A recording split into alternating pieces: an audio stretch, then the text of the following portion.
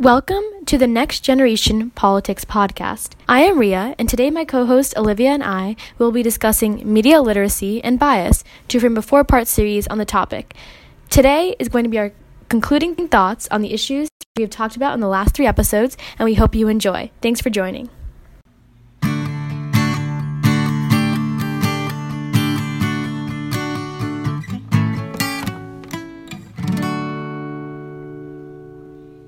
A big thing was when Professor Schneider literally said, don't be lazy. Having a more unbiased media diet takes intention and takes purpose and takes time and takes effort. And so we can't expect all good neutral things to come our way. We do have to make the effort to look for them, which I think is kind of an implicit message we're getting, but isn't that explicit in today's society. It's just kind of be lazy, that's kind of okay. So that really did stick with me.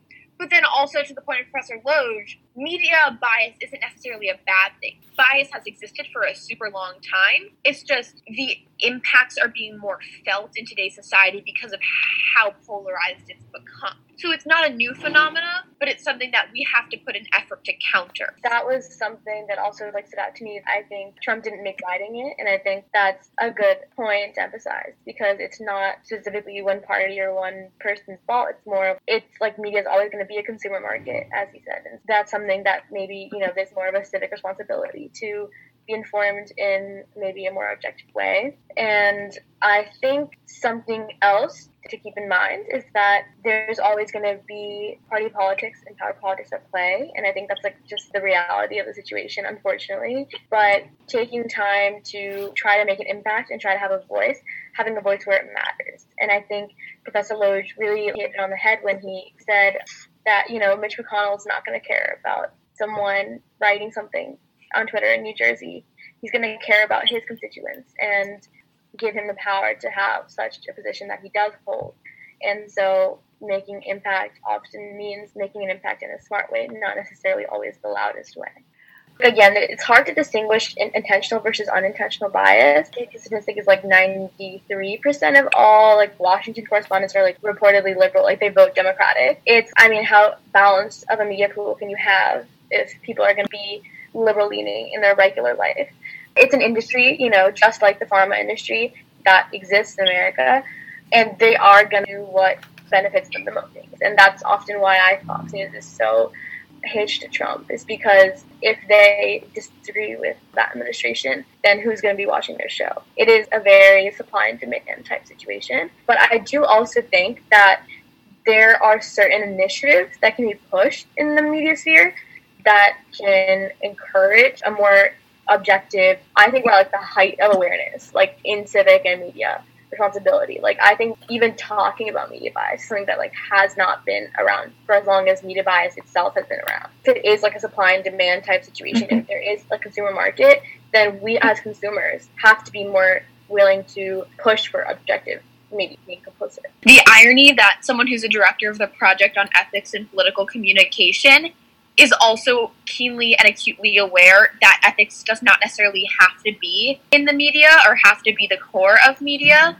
You make a really good point. It is an industry. Just to relate that to what Howie said, because I think there's a lot of connectivity between the two, I think it's important what we see as journalism and what isn't journalism, and kind of being able to discern that difference. Blatant lies do not constitute journalism. Something that is laden with so much bias towards one side, can we constitute that as journalism? I'm still unsure. We need to be better at naming what we're doing and being clear of categorization and intention. When we are skeptical, how can we arm ourselves with the resources to figure out what is the truth and knowing where to go for that? I don't necessarily think every single piece of journalism has to be ethics. But I think some truth, data is typically skewed, but grounding something in a perceived truth is really, really important. And there are things that blatantly don't do that. Naming that difference, we should be able as consumers to recognize that early on. And what Professor Schneider was talking about, every 5th grader, 6th grader, 7th grader should have a course on media bias in their class. I think that's really important because you really hit the point of it's an industry, it's a consumer market. But if we're asking for better, more ethical, more balanced news, then people will want to deliver that, because that is how they're going to profit, increase their revenue. You know, what if we did integrate that curriculum and we made a market of consumers hungrier for ethical, more level-headed journalism? When he was talking about like the impact of having objective media, we've seen so many breaking news situations in the last 5 years of like the news cycle. And we've had like whistleblowers come out time and time again, and it captures a news cycle for a couple of days, and everyone's frantic, everyone's like talking about it on social media, and then it goes away. We have to make it a point. If we are hungrier for objective media, we have to sustain that, and not only sustain it, but do our part, you know, engaging citizens and civic informants to take whatever facts we have and make our own opinions and continue that discourse. Because I think often enough the media does or try their best to give us stories no matter how editorialized. We as civic informants do have responsibility to do something with those facts, because I think responsibility as well in our own community to encourage other people, other peers, other students to be politically informed. I think that there's a vast gap between politically informed people and uninformed people. There's news channels, InfoWars, right? They have consumer markets. They have people watching them. They have their own base. Alex Jones has his own base. He has his own fan page. That's where I think the danger of like media can really, really come to life. A bright line should be drawn. I'm not sure if that's necessarily a bright line by the government. He Alex Jones very clearly was using intentional bias. He backed down as soon as he had like a defamation suit. When it comes to bias like that is definitely prevalent, especially that can spread like rapid fire on social media, because there's no filter. That's like where the danger lies. Something else I kind of took to heart was I think we need a little bit of bias in media, or at least op-eds and opinion. I wouldn't necessarily say discern there was a difference between the two, but I think op-eds are so important, especially for people that live in bubbles and echo chambers seeking a different view. Op-eds are really, really powerful, and I think they show the diversity of thought in our country. I also think that there can be benefit in some ways to skewed pieces, whether that be op-eds or things with acknowledged bias. I agree. I'm not saying every single news source has to be the reddest or the bluest ever, the most extreme on the spectrum. I'm just saying I think it's interesting to have different opinions and to be able to say, hey, I don't agree with you, but I'm really glad that we live in a country where you can say that, and I have the ability to listen to that. Facebook or Instagram or anything, based on trends of what you look at, they give you more of that. Right. You know, it makes sense. And when you look at politically skewed articles and content, they will give you more of that. So I was saying I clicked on a Turning Point USA thing once or twice just out of sheer interest, and I was getting, Trump 2020 and a bunch of super conservative clips and articles. I was just kind of taken aback by how 2 clicks led to a flood in my newsfeed, and how I had to intentionally click other things that were the opposite side to start getting a more equal and balanced view. And there is an immense danger to that. It's making walls, per se, harder to perforate. I think it's also making us more scared to hear the other view because we're so shielded because of them. But if we had a reverse algorithm to either take away that or to show us things that we wouldn't necessarily see from our own social media bubbles and networks, and I would still say I don't think it should be a mandatory thing. I think it should be a choice a consumer makes to say, I want to see this. And it takes bravery and it takes courage in many ways. But I do think it's something a lot of people do want. Yeah, no, that's really interesting. I had not thought about that. You're like moving further and further along this line until it becomes so extreme that it's hard to not recognize. I had the same thing for the 2020 election on Twitter. I was following all of the Democratic candidates and had the opposite Facebook instead, where I was just like, whoa. I think it also goes back to Professor Schneider, one of his comments that also stuck with me, about how one of these figures who, because a lot of people follow, we inherently trust. It's a human tendency, but when they post something that might not be the most ethical or might not represent facts, we just in an instant believe them because 1.7 billion other people put up the thumbs up button. You start putting that trust in the system, there could be some serious implications for us. It's a really smart political tactic to say, hey, I love listening to other things, but to internally know that you don't want to engage and you're just looking for affirmation. At school, I like affirmation. I like when people are agreeing with me. So I think he's right in that people do want people to agree with them. But I don't think the two ideas are mutually exclusive and you have to be one or the other. There's a lot of gray. Yes, I think agreement is awesome, and finding like-minded people is super interesting, just to see the nuances of your own perspective through those subtle differences, but, mostly similarities. And I think simultaneously, I love engaging with people with different perspectives. Is that the youth, every single young person of today? Probably not, but I think it's unfair to say it's one or the other.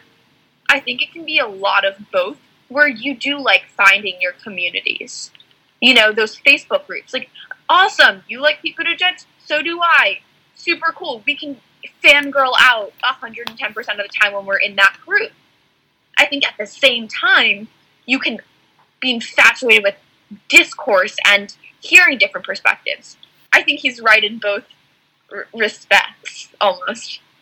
I think that the thing is that I think many people who do have are engaged politically, we have our own biases in the form of, we think Democrats think Republicans are just never going to agree with me. Why would I have engaged in that discourse and invest time into that discourse when it's not going to lead to anything? And Republicans think Democrats are Trump haters and they're this and they're that. And today, bipartisan senators pushed Trump on background checks. And I think that's a very big step. I was really happy to see that, because I think for a long time, it's been the rally cry of Democrats to be like, you need to act now, and Republicans saying, I don't want you to take away my guns type situation. And the more that they talked about it, that's literally what happened. The more they talked about it, and the more they engaged with what the Republicans were saying, then they basically found their common ground. They basically, take on the president together rather than, I think that's a powerful movement. And the other thing that I think that we didn't talk about a lot when we were discussing opposing points is, I think that having a diversity of, whether it be gender, whether it be race or sexuality in discussions, I think is a very big thing. Engaging in dialogue with people of color and not people of color can be very hard to work around, and can be a little bit tough, and that's why people don't always do it. But I think engaging in discussions about sensitive subjects like that can also bring to light a lot of things and help people understand, because there's a lot of power in just the narrative of a person saying, this is what I experience as being marginalized versus maybe someone who isn't as having that kind of issue in life. And I think that, in my opinion, we don't see enough of that in media. I think that often it's very one race or one gender or one sexuality. And I think having diversity of thought is important, but diversity just in and of itself is also very important to have in discussions. Something else when you were saying that about the candidates that I thought of was also how cyclical it is. If we were more exposed to different perspectives in the media, maybe via social media from a very young age, I think it would become less of a quote-unquote scary thing to engage in a dialogue with them and to sit in a room with, I hate this, the enemy, the opposition. Yeah. Because at the end of the day, we all want, and we have different conceptions of what is best for our country, but we all have a foundational understanding of the country, and that we are here because we care. I think at the end of the day, people are spewing their perspective because they care. It comes out of a good place. Yeah. When I had my first few meetings of my club, I was like, this is going to go horribly. People are going to be screaming at each other. But it really was not like that. And I think that that's because it was a setting where it's not, I win, you lose. It's let's, engage in this and see where we can end up with, if there is a middle ground. And this is what I believe, and this is why I believe it.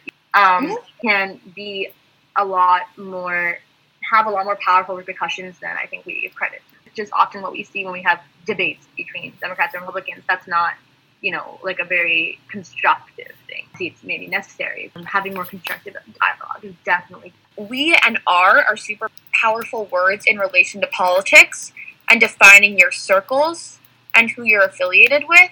and who's outside of that. And I think if we made the other seem a little less scary through what you're talking about, our society could really benefit. It also reminds me, obviously non-American, but a Churchill quote that I love in relation to this: courage is what it takes to stand up and speak. Courage is also what it takes to sit down and listen. Also emphasizing that we understand sitting down and listening might not be the easiest for you, but we admire your courage, making it seem like a super powerful thing and commending people for something that might seem intimidating at first and celebrating it. That's exactly what I think Peter Loach said that I really agree with, is that in a system today that is quite polarized and partisan, rewarding that kind of discourse and incentivizing that kind of discourse, when it comes down to it, necessary to encourage it further.